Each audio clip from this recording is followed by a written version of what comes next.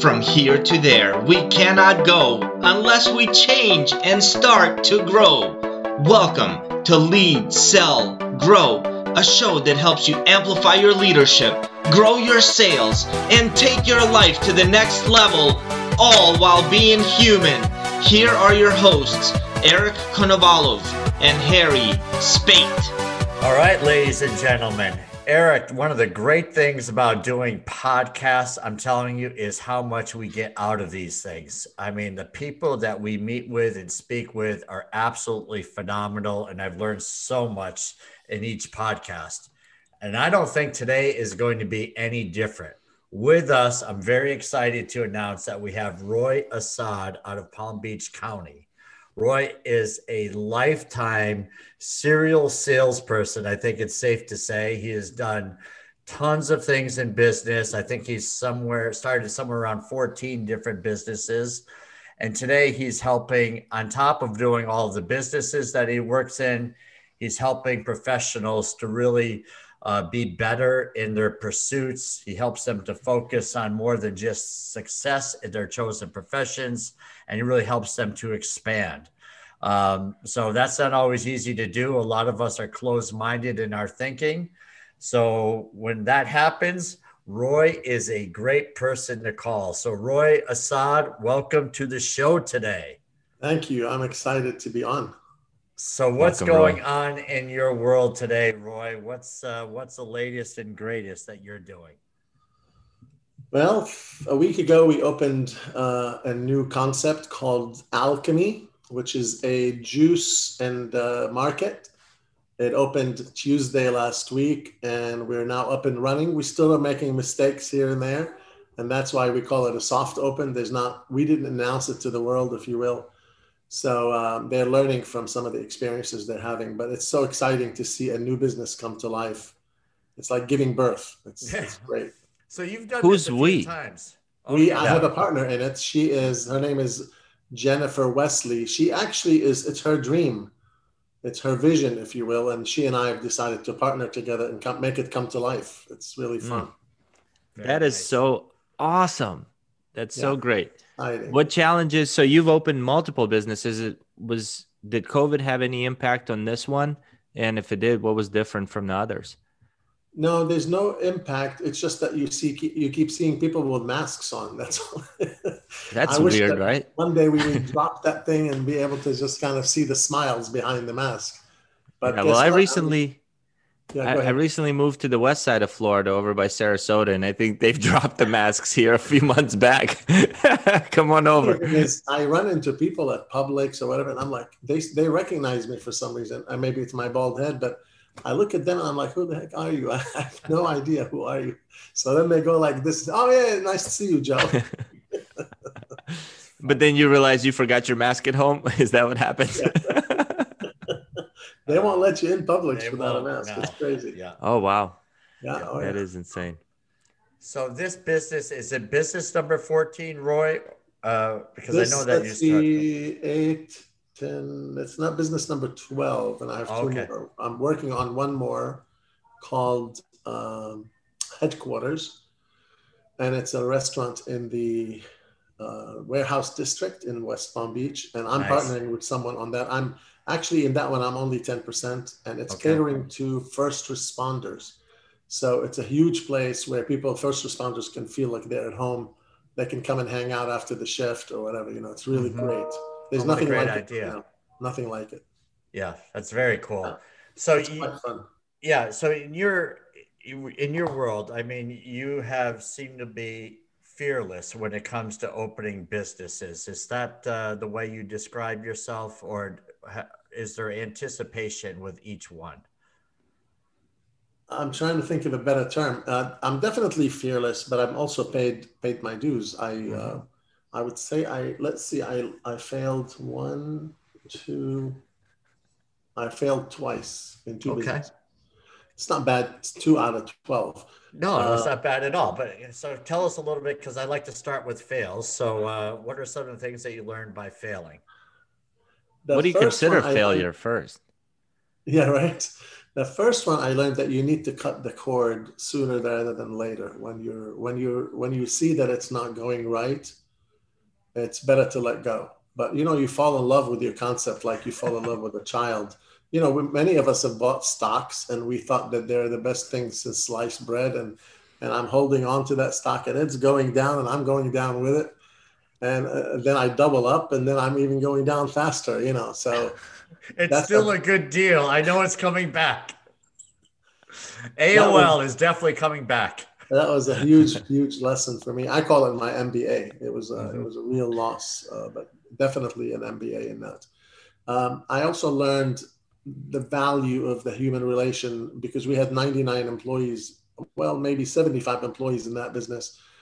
And they all stuck with us through the tough time. And that allows you to understand that if you really take care of your team, they will always be loyal and they will take care of you. I mean, there's always that outlier, the guy who doesn't care.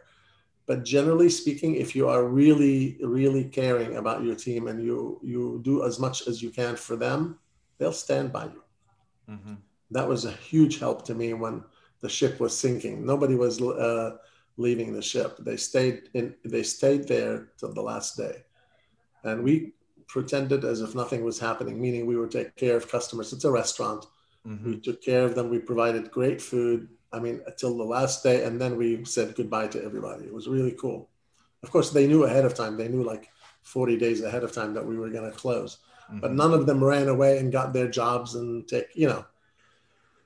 amazing people. Yeah, amazing people. So you're opening, how many restaurants have you owned out of the 12 businesses? I've opened 2, sold 1, closed 1, just opened 1, opening 1 more. And then the last concept, I say the last because I'm 65 and I think maybe I have 1 more vision that I would like to fulfill. And that's called Egg Bar. And I've already registered the names and all that stuff. And that's hopefully next year. Oh, that's so great. So what was different with the one that you had to close? It was way too big for me. It happened that I chewed a lot more than I bit more than I can chew, if that's the better word. I was already with one restaurant who's doing really well, and this opportunity came in. And I learned a long time ago that when you get an opportunity, you jump on it. Well, I jumped on it too soon. I wasn't ready for something like that. And running 2 restaurants all at the same. I've never had restaurant experience, so that was also my experience. Now I can say I have experience. Now you can see how experienced. That's funny. Well, a lot of restaurants struggle, right? I mean, I don't know what the close ratio in the first year, but it's not just the first year. It's like the second, third through fifth year as well, right? Generally 60% fail within the 1 year period, specifically because of lack of capital. Mm-hmm. Or because they really don't know what they're doing. Obviously, that could be another factor, but it's the most beautiful business, by the way. It's just I love it. It's when you walk into your restaurant, it is packed and everybody's laughing and having a good time and they're enjoying everything. You basically feel that you've accomplished something, that you've created an experience for people. Yeah, it sounds I've never thought of it that way. Yeah.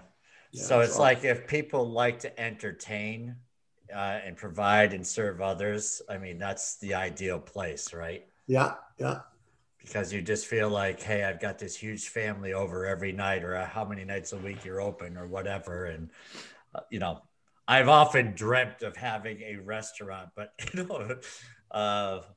it's just, for those that do and succeed, it's a great thing. But it seems like a lot of people tire of it and they feel like they're married to it eventually. And I've had those conversations and they say, oh, don't get into a restaurant business because it'll become your spouse, and then they'll never become your spouse. They'll become your mistress, which is even worse. Okay.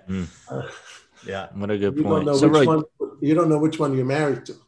Yeah. That's not a good way to live, I'm sure. But, Roy, take us back. Yeah, go ahead. Take us back to how did you grow up? Are you did you grow up in a pretty wealthy family that gave you the opportunities to just, start businesses when you became of age? No, I was actually born and raised in Damascus, Syria, which is a very beautiful city, by the way, for those of you who have never seen it. It's an awesome city, but I immigrated when I was 18 years old to New Jersey, and I got a job in Manhattan. when I was 19. I was a filing boy in an insurance agency, and I've learned the alphabet through that process. And then I learned English. No, we did not have any money when we immigrated. We were quite poor, but we did have a good work ethic, and that was primarily mother taught. Mothers are amazing when they raise their kids.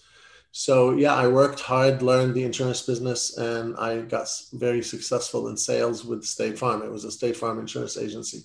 I stayed there 11 years. Then I went on my own, and I've been on my own since. So I created my own revenue. It was not given to me in any way. And then that revenue helped me sustain my personal life, but also launch into other opportunities. Wow. So did your parents immigrate with you, or at 18 you came by yourself? My mom did. They were divorced, and she came with her 3 kids. I was one of them. We lived in a one-room, dusty place in Jersey. I mean, I couldn't believe the place. I mean, I thought Damascus was bad.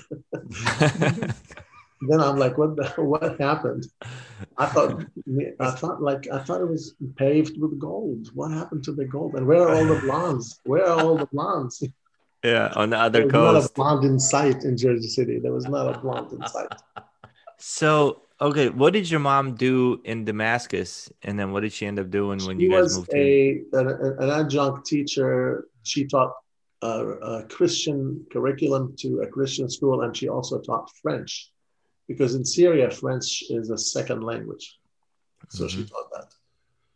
And she did a lot of other things, odds and ends, because when you get divorced in Syria, women usually didn't have the opportunity as much as men. It's kind of interesting country. They're slowly moving out of that oppressive, hopefully, thinking, Yeah. But I'm out, thankfully, and I've been out since 18 and never went back. Never went back. And what about, so once she came here, what did she do here? She didn't do much. She wasn't doing well health-wise. So we obviously, my brother and I went to work, and we funded her cost of living. And what's amazing is I got a job, I'm not kidding, 2 days after we landed at Kennedy Airport. How did you get a job that quickly?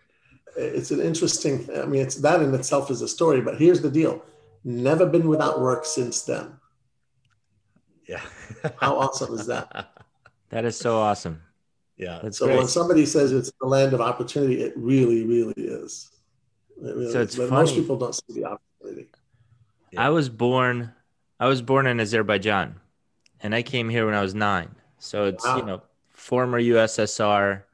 But when you said streets are paved of gold, that's the vision I had as an 8-year-old boy coming to America, just thinking there's money lined, the streets are lined with coins and gold and money, and I can't wait to run around New York and pick them up. And I remember having that vision. People ask me, why are you always looking down? I said, I can't find any of that gold that you talked about. So true. I keep thinking, now you look at what's going on in America, and this is a little bit off topic. Kids are raised very privileged here. Like, if you're not an immigrant and you didn't grow up in an inner city, very poor, you don't really have an understanding of what it's like if you grew up in the suburbs most of the time. And so we get these entitled kids that are growing up, and I was just wondering, how being an immigrant really, or not necessarily being an immigrant, just coming from that adversity really sets you up for success sometimes. And even though I know this, Roy, sorry for interrupting, even though I know this, I still try to shield my kids. I got an 11 and a 7-year-old. I want them never to go through adversity, right? And I'll tell you, there's a lot of Arabs. I'm an Arab, and I am in no way saying Arabs are all like this, but there are also a lot of Arabs who came here and decided to use the social system as a way to live. They filed for Medicare, Medicaid, they cheated their way into this and that. It's the ethic that your parents and or your upbringing instills in you that will always last a lifetime. The problem is that the family is breaking down. We don't really have, who do you know where their 16-year-old is sitting at dinner table every day? Life has changed, and it's our fault. We are all somewhat responsible. that we're not able to keep our kids in such a place where they can learn discipline and learn what would I call it, work ethic, or even integrity, or whatever it is that we're teaching our kids. Their learning occurs elsewhere now. And that's what we have to be careful of, because we don't know what they're learning. Yeah, that is so true. I have three adult kids there in their 30s, and I do now have also a 6.5-year-old, and so I'm now experiencing it all over again. And I will not tell you what happened and how it happened. What are you doing differently with the 6-year-old that you might not have done the first time around? I am having the most amazing blast with her. I did not spend a lot of time with my adult kids because I was working so hard, and I was in New York and commuting and all that stuff. So I got to see them when they were in bed. This one, I mean, I'm trying to spend as much quality time with her as possible. And she has me sold, you know, on all of her ideas.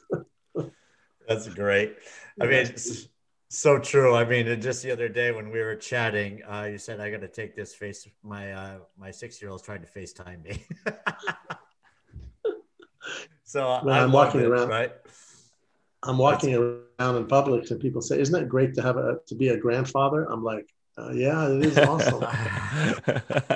I'll let you know when she has a baby. Oh my goodness. That's, yeah. You know, I've been accused of being a grandfather of my own kids. I mean, you know, just for the simple fact that I lost my hair, you know, at a young age, it's like, come on now. I'm 40 years old. It's not my grandkid, for crying out loud. I tell people you're my grandfather. Yeah, well, I do look like that now. Enough of that. So one of the things you said is that your daughter sold you, right? And I know that sales has been a big part of your life over the years. Can you talk to us a little bit about how you got started in sales and what you learned from the industry over the years? A couple of things. I mean, again, we could talk for hours, I'm sure, but what are some of the things that stand out? How did you get started, and what are some things that stand out for you in sales? I got into sales by accident. I don't think I was meant to be a salesperson. I was pretty much an introvert it wasn't in me to be this outgoing person. Plus I didn't speak English, so there was no confidence in actually going out and greeting somebody in any shape or form. So this man that I worked for, who happens to be, he was the number one insurance agent in State Farm, but located in Rockefeller Center in Manhattan. And he gave me the opportunity of working there, learning slowly. And so I started in filing, then I got into customer service, then I got into a claims department, then I got into quoting people, you know, giving quotes, and it was all manual. There were no computers back in the 70s. This was 75, 76. And eventually I learned how to actually sit with someone and sell them either a car insurance policy, a home policy, or a life insurance policy.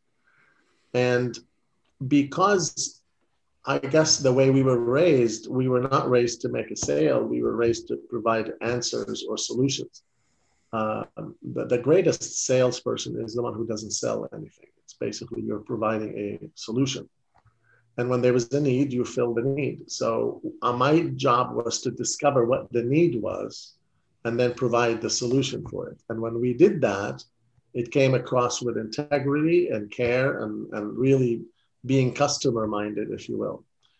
And slowly but surely, I've honed my skills at listening and understanding what the other person is going through. And, you know, there's something that I heard recently, actually about a year ago. It says, if you can help the customer get that you got them. I don't know if you get that.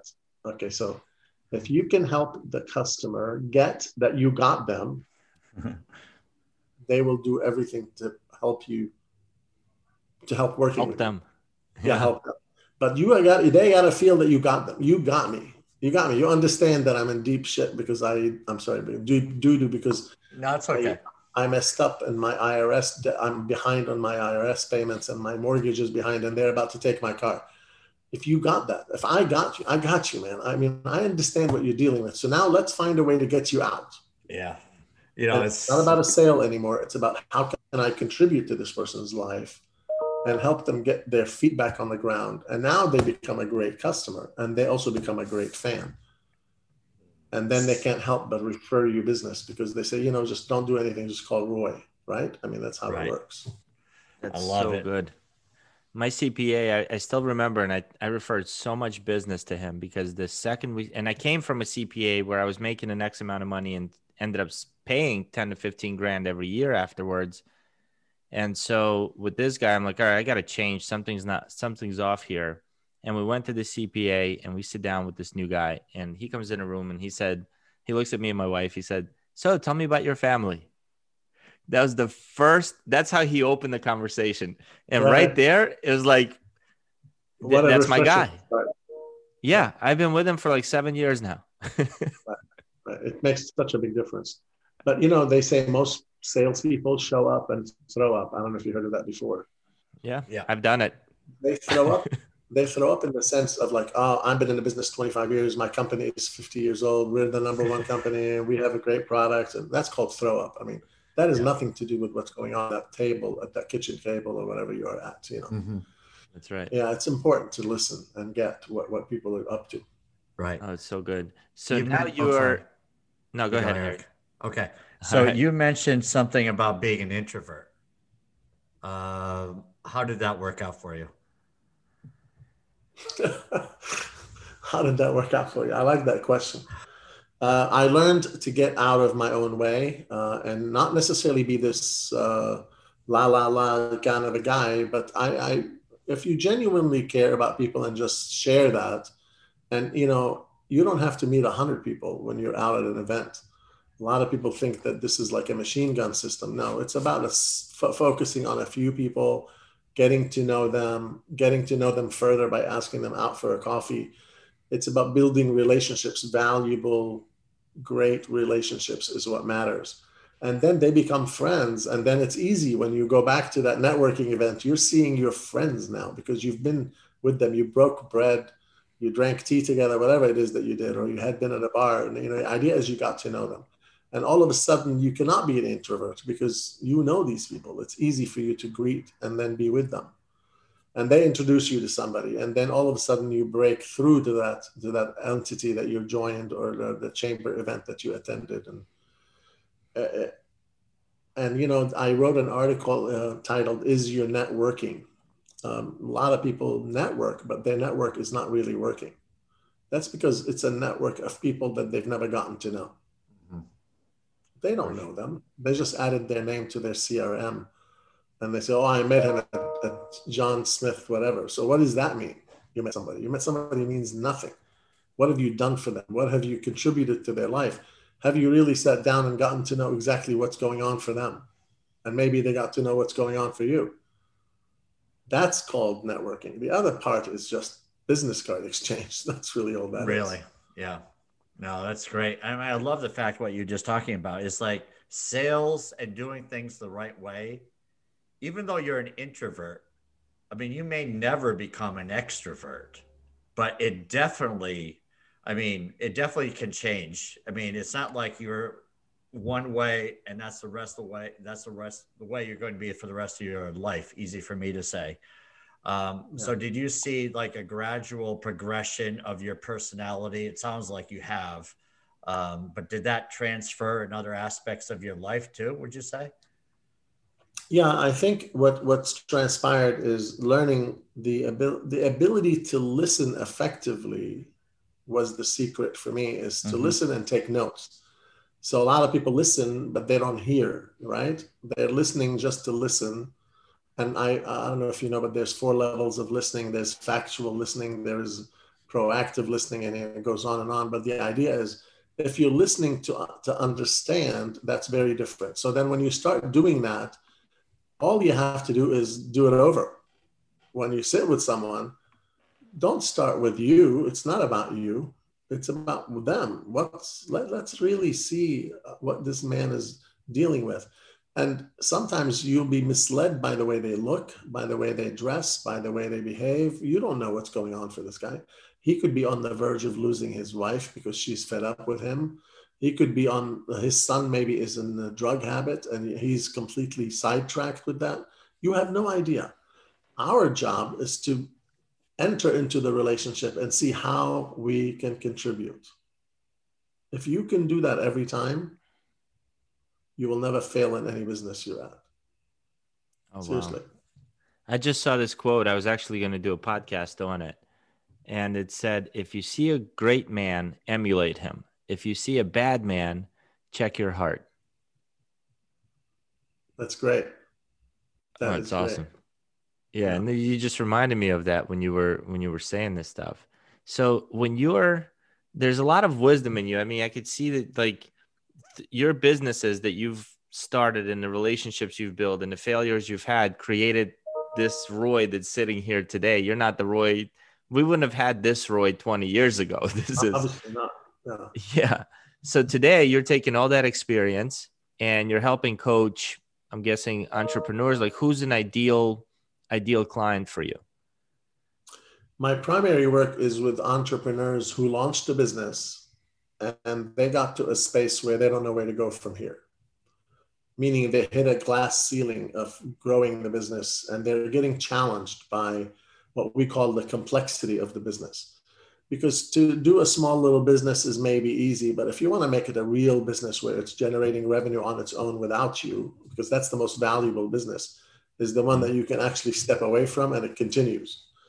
Most business owners are in it as a job. It's a job. That's not the greatest business. The best business is the one that becomes paying you without you. So what we step in and do is help that business owner or that entrepreneur who's in a very precarious position of taking the next best steps, whether it's 4 or 5 unique and different steps. Because if you keep doing the same thing, you're going to keep getting the same results. I step in and help them take different steps than what they've been doing. How to work on their business instead of in the business. That's number one. How to put it together, maybe an advisory board, help your business to grow really rapidly and above and beyond where it is. Hire and train and motivate and inspire and retain amazing people beside you, because your business will never survive if you don't have great talent on board. Avoid, get out of your own way. I mean, most executives are their own issue. They call it stinking thinking. We can't get out of our own way. So there's so many things that we think we know the answers. And then we wonder why we're not moving in the right direction. And that's probably what I do. Now, generally speaking, if they don't understand, when they get to me, they're in a pain point. When they get to me, they're saying, you know what? I don't think I can do this by myself. I need help. That's a great discovery, to be aware that I need help. Because if they don't feel that they need help, I can't help them. Right. So they come to me in a space where either because they're completely disappointed by the results, or they love what they've achieved, but they don't want to go, they want to even go much further. And I come in and implement strategies, help them really understand why we're doing what we're doing. And then they go and they soar. And that's when I feel that they can graduate from the coaching process. And that's generally 3 to 6 months. Maybe 8 months, but generally it's between 3 to 6 months and they're done. Now they can call me back later and say, I need this and I need that. I can help them. But yeah, it's the most beautiful thing, because and there's no contract. I help them, no contract. If you don't like what's happening in 30 days, you should not be working with me. It's like a marriage. Why would you stay? Who you will divorce people if it's not happening, right? If it's not working, I'm leaving. Absolutely. I'm getting out of here. So yeah, we do it in such a way that there's a real accountability on both sides, and it works beautifully. So if you had to take all the data of the business owners who you've helped, and you look back at 30 of them, let's say, and you put them into this machine, what would there be a step that you usually take first? And I know all the businesses are different, I know all the people are different, but is there like one step that's pretty similar every single time you work with these organizations?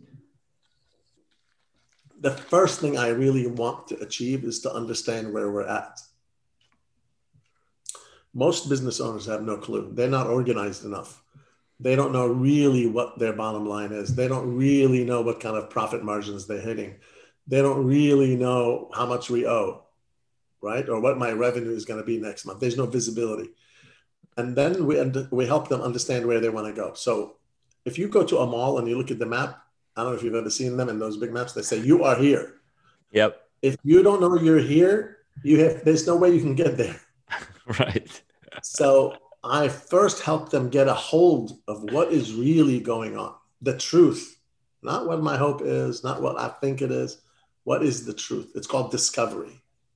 And let me tell you, that gets them to see, oh my gosh, this is not as rosy as I thought.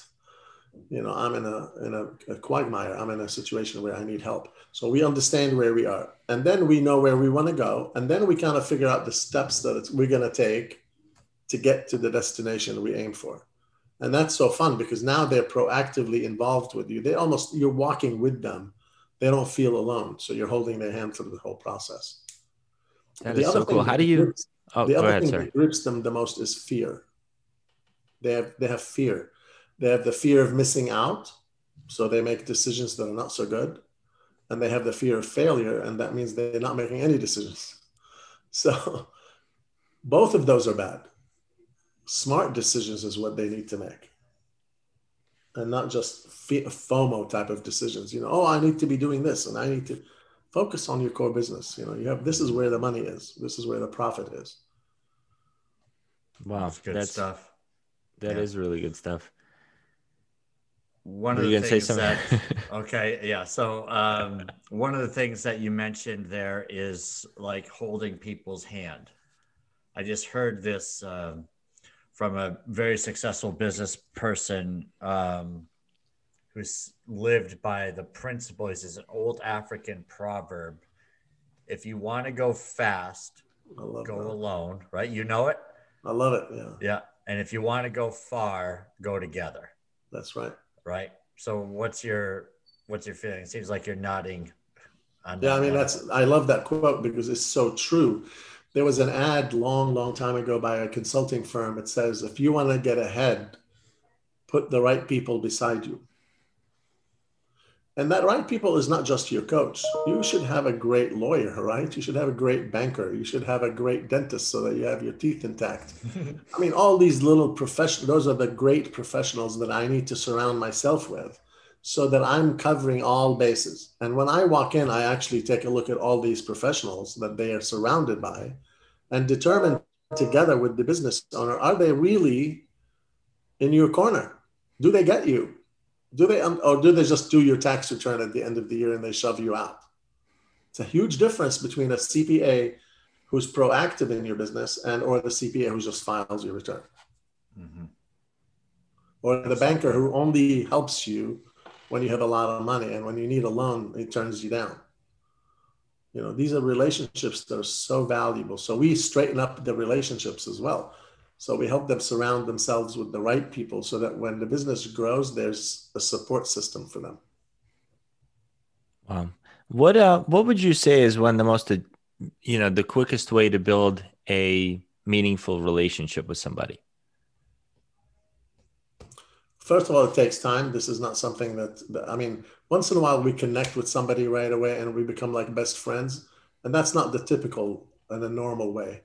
Normally it's about an investment in someone. You're investing time, energy, thought, whatever it takes. And listen, I've taken people out 3 times for breakfast and I still don't feel like we're very close. So sometimes people are very guarded, and understandably so, because there's a lot of problems out there. But generally speaking, to break down that barrier where they actually begin to really share with you authentically, where you actually got to know what's going on behind the curtain, if that makes sense. Once they open that curtain up and they show you the real human that's behind it, you now have a relationship. And that relationship is not just about you benefiting, it's about you benefiting them too. It's how can I help? How can I make a difference? And eventually, not every gesture and every contribution you make comes back. It's okay. We're not holding account on every, well, I gave you a lead, now you have to give me a lead. No, it's about you can keep contributing and keep growing your relationships, and you will get paid. You will do well. You'll be okay. But just keep contributing, and don't hold people, making them feel like they're hostage to you because you've done something for them. This is not about how it works, So like your coaching business now, you can't really walk away from that and have it run without you, right? Well, I have about 8 partners. Okay. So sometimes I bring them in to take a piece of the work so that I don't have to. And sometimes I give it to them from the get-go because I don't think it belongs to me. You know, there was not every door is your door. I don't know if you ever heard of that. Oh yeah. Sometimes you knock on the door and then they open and say, "Oh, this is not my door. Let me give it on to this one," right? Yeah, so we try to position people in the right place, and that grows the company because the Human Capital Group is a group of coaches that work together, basically. Oh, that's so great. Okay, so you actually could. Did you ever read Rich Dad Poor Dad by Robert Kiyosaki? You know, sadly, no. No. Okay. No, I heard a lot of people, a lot of people who've read it really love the book, but no, I have not read it. Because you remind me of the way he the description of the rich dad that he uses kind of reminds me of you. Well, maybe that's a Which is prediction that pretty I will cool. be a rich dad. There you go. But I'm he not looked there. poor, so I don't know. It's like the millionaire next door type of thing. Yeah, Not right. saying that's what you are, Roy. No, Yeah. no. So what books would you say had a really kind of big effect on you? Believe it or not, the best book that I can recommend is the Bible. I believe it. I know that might not ring well with many people, but if you ever read the Old Testament and Proverbs and the advice that God gave to his people, if you will, there's so much wisdom there. If you just follow some of that advice, you don't need another book. Now, doesn't mean we don't need, one of the great books I've read is The Power of Now. I don't know if you've read that book. Eckhart Tolle. By Gladstone. No, by Gladstone, I believe. Oh, my Or wife maybe was it is. telling me Yeah, about it. maybe it is totally. Yeah, but there's several good books out there. But the challenge I have is I'm not a great. I don't retain well when I read, so I listen to mostly audiobooks. And I would say How to Win Friends and Influence People is an old book, but many people look down on it. But believe it or not, it's one of the highest selling books ever. It's Oh, I love that phenomenal. book. And it teaches Yeah. you the art of networking. Who else that I've read? I mean, I've read a lot of books. I have to recollect. And by the way, one of the things I believe in is the empty mind. I don't know. And that's kind of interesting because I'm supposed to exist with nothing in my mind. I believe in that. What do you mean by that? Explain that. Yeah. That Yeah. means I have nothing on my mind. When I am with you, I am with you. I'm not with you and thinking about what's my next meeting or what I had It's done so the day hard. before.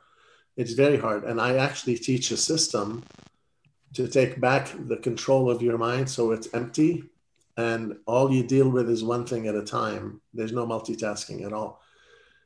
By doing that, when your mind is empty, you can absorb more and you can process faster. And there's a Chinese proverb that says, only in the space of nothing can a breakthrough occur. That's When we powerful. have So where can we? when we're congested here, there's no room for breakthroughs. Yeah. Where can we go through that training? Because I need it. And we do it 5 times a year. It's online. It's $25 for 2 hours, I think. I mean, we don't price it to make money. And it's Apparently available. not.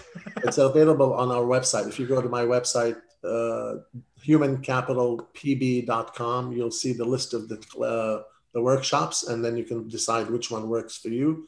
It's a 2-hour workshop. It's a long time, but it teaches you to take command and control of your life. That's what it's called, command and control. And it teaches you it gives you the tools to move from being completely overwhelmed to being completely in charge. Really, that's the process. Did you create that, or is it something that you learned somewhere along I the way? created it by marrying 3 different courses that were a day and a half each into a 2-hour condensed course. Yeah. Oh wow, that's pretty impressive. Yeah, it's coming at you at a very high speed, Yeah. But, So human. for something to be impactful, it doesn't have to be eternal. So, that's true. Yeah, that's great. The whole idea of multitasking, I think people take a lot of pride in it. So I can do so much at once. But I think maybe Eric's mentioned it before. It's sort of like if you're doing everything, you're neglecting something. and just the quality of what's happening in a lot of businesses and with people, relationships. Someone's typing It's while funny. you're talking to them, right? Sometimes I interview people and say, so what would you say the best thing, what would your greatest skill? She says, or he says, I'm great at multitasking. I'm like, There you okay, go. we have a lot of work to do. Right. We have That's why they don't let us text and drive. I mean, imagine doing this. That's exactly what's happening. Many people have died because of texting and driving, and that's a form of multitasking. Right. Yeah. People don't realize that it's the worst thing you can do. What about like listening to music and driving? No, I think that's okay because you probably are. I'm sure the problem with listening to the music or to a book or on a call, even though it's hands-free and all that stuff, you have no idea how many red lights you went through. Yes. You don't. Right. You don't know if you actually passed the exit or not. How many times have many people have passed their exit because they're on a phone call? Yeah. 3 times yesterday. Multitasking does not work. Multitasking does not work. But the thing is, our time has been condensed so badly that I feel like I've got to use that half hour so that I'm not wasting it. When in fact, is it really a waste that you actually just chill for about a half an hour on the way down to work or on the way from work?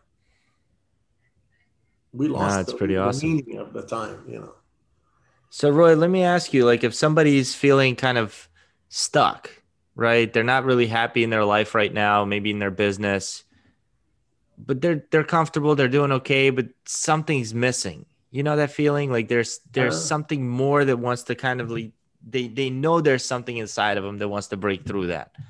What would you recommend to an individual like that? Well, they say that there's a statement that says nothing is wrong yet something is missing. I don't know if you heard of that before. That's a better way to explain what I'm trying to say. Nothing is wrong. You look around, nothing is wrong. Everything is working out, but there's something missing. I just don't have that fire that's going on. It's a great time to actually do a discovery because most people don't really understand what do they say? They don't know what they don't know. They just don't. By sitting with a true executive coach, somebody who knows what they're doing, who can dig through a deeper process and discovery of what is it that is really missing. Because it could be very simple, and yet you haven't discovered it by yourself. There's a story, I hate to tell a lot of stories, but this is an interesting story. There was a family living in Texas who owned a lot of land, and during there was a season where I think it was in the 70s or 60s where there was a drought in the US in the Midwest, and I mean they've lost their farm wasn't doing well. They basically sold some of the cattle, sold some of the equipment, sold pieces of their land, and they decided to hold on to their house with the property right on top, under it. And the bankers, of course, were after them. They were trying to take their house. ExxonMobil was doing a drilling in that area, and they found one of the largest oil deposits under their land. Now, were they millionaires before the discovery or after? Before. That's true. We all are millionaires, but we haven't dug deep, right? Mm-hmm. We don't know what we were capable of. We haven't ever discovered it. And nobody ever talked to us about that. We went to school. We graduated with degrees, but we have no idea how to take our life to the next level. And until I dig deep, until I get the help and the support that I can see exactly what am I capable of? What is really my dream? I have never even talked about it with people, right? Because sometimes people don't want to share. So our job is to come and open that up, open that Pandora's box and find out exactly what's going on. What's going on wrong that we can end and what's going on right that we can support. That's so good. One of the biggest challenges I think I see people have who I have the pleasure of coaching, and I got my coaching certificate through like the John Maxwell team, basically gone, focusing on leadership and some life coaching, stuff like that. But I feel like people have a real tough time getting a clear vision of what it is that they do want. Do you find that in your practice? A lot of people don't have it. Yeah, they have no idea. They're working 9 to 5, or even 8 to 6, or whatever. And even there's a Bible verse that says, "If you have no vision, the people with no vision, they will perish." It's very, very important to understand why I'm doing what I'm doing, and where am I going. But most people don't know their why. They've never discovered it. How do you recommend they discover it? It takes a process. Um, the first thing they have to do is let go of their attachments, because we're attached to the job, we're attached to our house, we have what are they called, ownership mentality, like, oh, this is my job. Yeah, I know it's your job, but is this really where you need to be?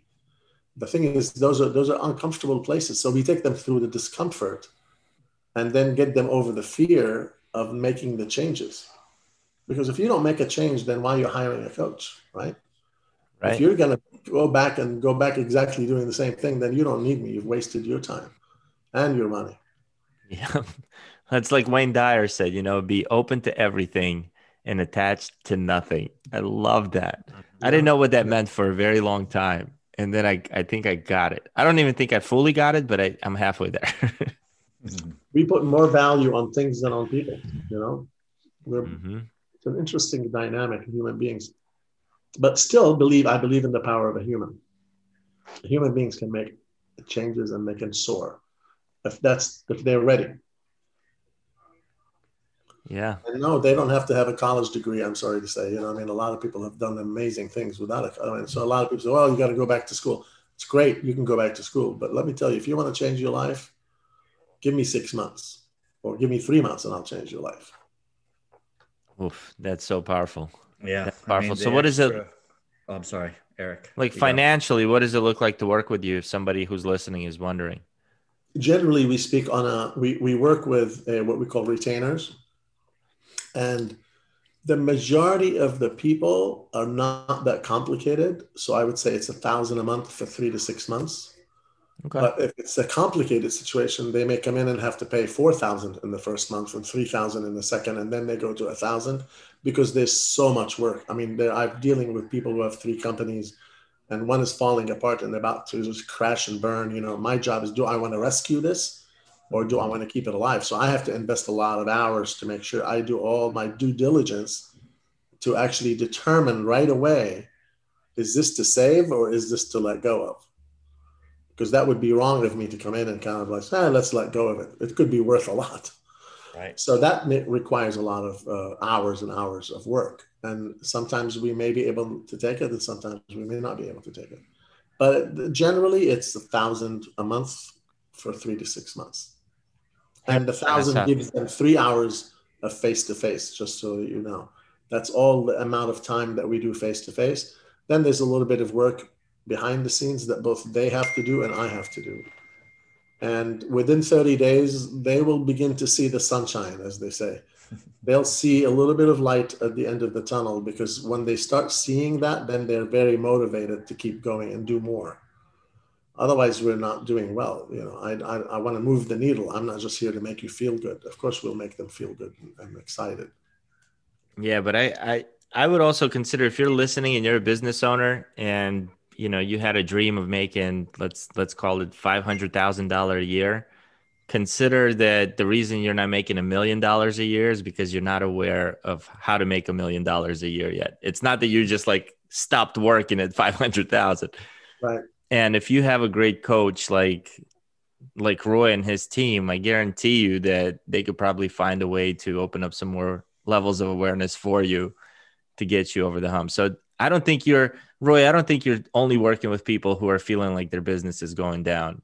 No. There are people who are doing great. They just want to do more. They want to do better, or they want to have a better lifestyle, or they want to have a better life-work balance. Who knows what their objective is? Whatever that objective is, we try to help them achieve it. That's so much fun. It is a lot of fun. Yeah, it's rewarding. Roy, can I ask what your definition of success is? Because it seems like you have a broad view of life. So I'm curious as to what it is for you. Uh, people look at success and have different ideas of what they think is. So, meaning, if I see Bill Gates, they may think that's success, right? Yep. Or if you see Elon Musk and you say, well, that's success. But the thing is, do you really want to be Elon Musk? Do you even know who Elon Musk is? If you get to know who Elon Musk, you may not want to be him. Success is when you get to a space where you feel content, not only in your personal life, but in your business life. You feel content, you're at peace. I think that's success. It's not about money. Yeah. It's nice. It's not about money. I totally agree with you. I mean, there are people that are, working, for 30,000. Well, I don't know what the number is, but school teachers, for instance, I don't know what the number is, but it's not much more than that, what I just said. And that's their life. They just love helping children. And it goes all across the gambit. And, sometimes people feel like it's all about the money, but success can be, just being happy, just It's doing about what you content. enjoy doing, right? Pursuing your passion, right? Yeah. Sorry. And there are many people with a lot of money and they're still searching. Mm-hmm. So they haven't reached that level of contentment, obviously. Exactly. That's good stuff. Have you? I would say I'm completely content. Yeah. That's awesome. I mean, When did you realize that? I'm one of the luckiest people. I don't deserve what I have accomplished or what I've achieved, but there's been many people along the way who've helped me, of course, and we all help each other. If I died today, I would say I lived an amazing life, So, and also I'm not afraid of dying. That's another thing. That's a whole other conversation. That's a whole other conversation. Yeah. But this is great. I mean, I love what you've been sharing. I love what you said about the most valuable book for business is something I totally agree in. So, or agree with. But this has been phenomenal. So where can people find the great Roy Assad? Well, before I go there, I want to say one thing about leadership. A lot of people talk about leadership now. This is like the biggest topic. And the best that I've heard is they say the greatest leader is a dealer in hope. Okay. Not dealer in dope. Yeah, dealer in hope. Yes. A dealer in hope. Yeah. We all of us humans, we need to be aware we need to have hope. The hope of achieving what I want, the hope of arriving somewhere, right? And the thing is, a lot of people are there they're hopeless. They're in a place of hopelessness. And when you step up and bring hope to that human being, you are now a leader. And that's the responsibility of every leader for everyone on their team. If you have 100 people on your team, you better be dealing hope to them. And genuinely, not fake. We're not talking about fake hope. That many of you may know, but Paul Leone, the CEO and president of the Breakers, was a bookkeeper. But he was given the hope that he could be the CEO. And guess what? He's the CEO. He's been there 35 or 40 years. I can't remember. He's going to be speaking at the Leadership Business Council in June, the third week, Friday of June. I can't remember what it is. Mm-hmm. But that story is amazing. So we are responsible, if we are in a position of leadership, and everybody, by the way, leads in some way, shape, or form, is to deal in hope to those who are watching us or in our crew, Anyway, to find me, obviously. Whoa. Yeah. You can't brush over that. No, you can't end on that. This is just too great. Yeah. So we go back to, we'll find you in a minute, but we want to go back to what you just said about that. Leaders providing hope.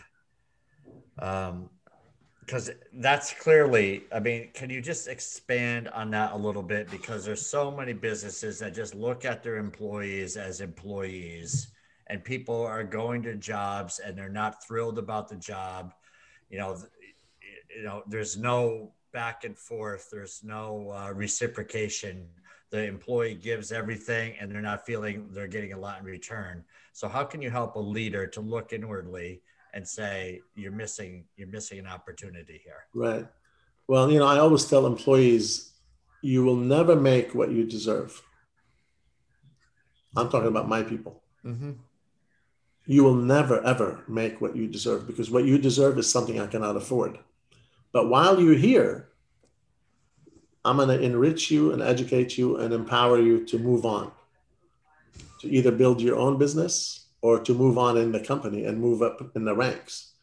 That's the hope we give them. And that's the hope. That's the real thing. And you practice this so that somebody who is an administrative assistant should not be stuck. Not necessarily that administrative assistant is a stuck place, but you have the ability to move on if you wish. And you become an account executive. And if you're an account executive and you want to be vice president, then let's move you to vice president. But earn and work your way through, because the potential and the possibility exists for you here. Any place of business that allows their employees the space to grow and blossom and or move on, and we celebrate when they move, celebrate when they leave you, because they're launching a business. They're launching their own business. We party for these people. That's great. It's a different way of leadership. Yeah. How do you deal the hope? Like, what does that look like though? It's daily. You are living the example of what we call selfless as a leader and touching people's lives one at a time. But then your team, the second in command, has also been baptized in that way of thinking, because otherwise a disconnection will happen, right? So if I'm the only one dealing hope and then my executives below me are subjecting the employees to harassment, we're not going anywhere. Everybody has to be drinking the Kool-Aid, if you will. Yeah. So can you give an example of how, your second in command would deal hope to an administrative assistant? Well, first of all, we have, let's see, 10 for about 15 people altogether. All of them know that they are never stuck where they are. There is no stuck here. You are here because you choose to be here. You're here also, and you're doing what you're doing because you choose to do what you're doing.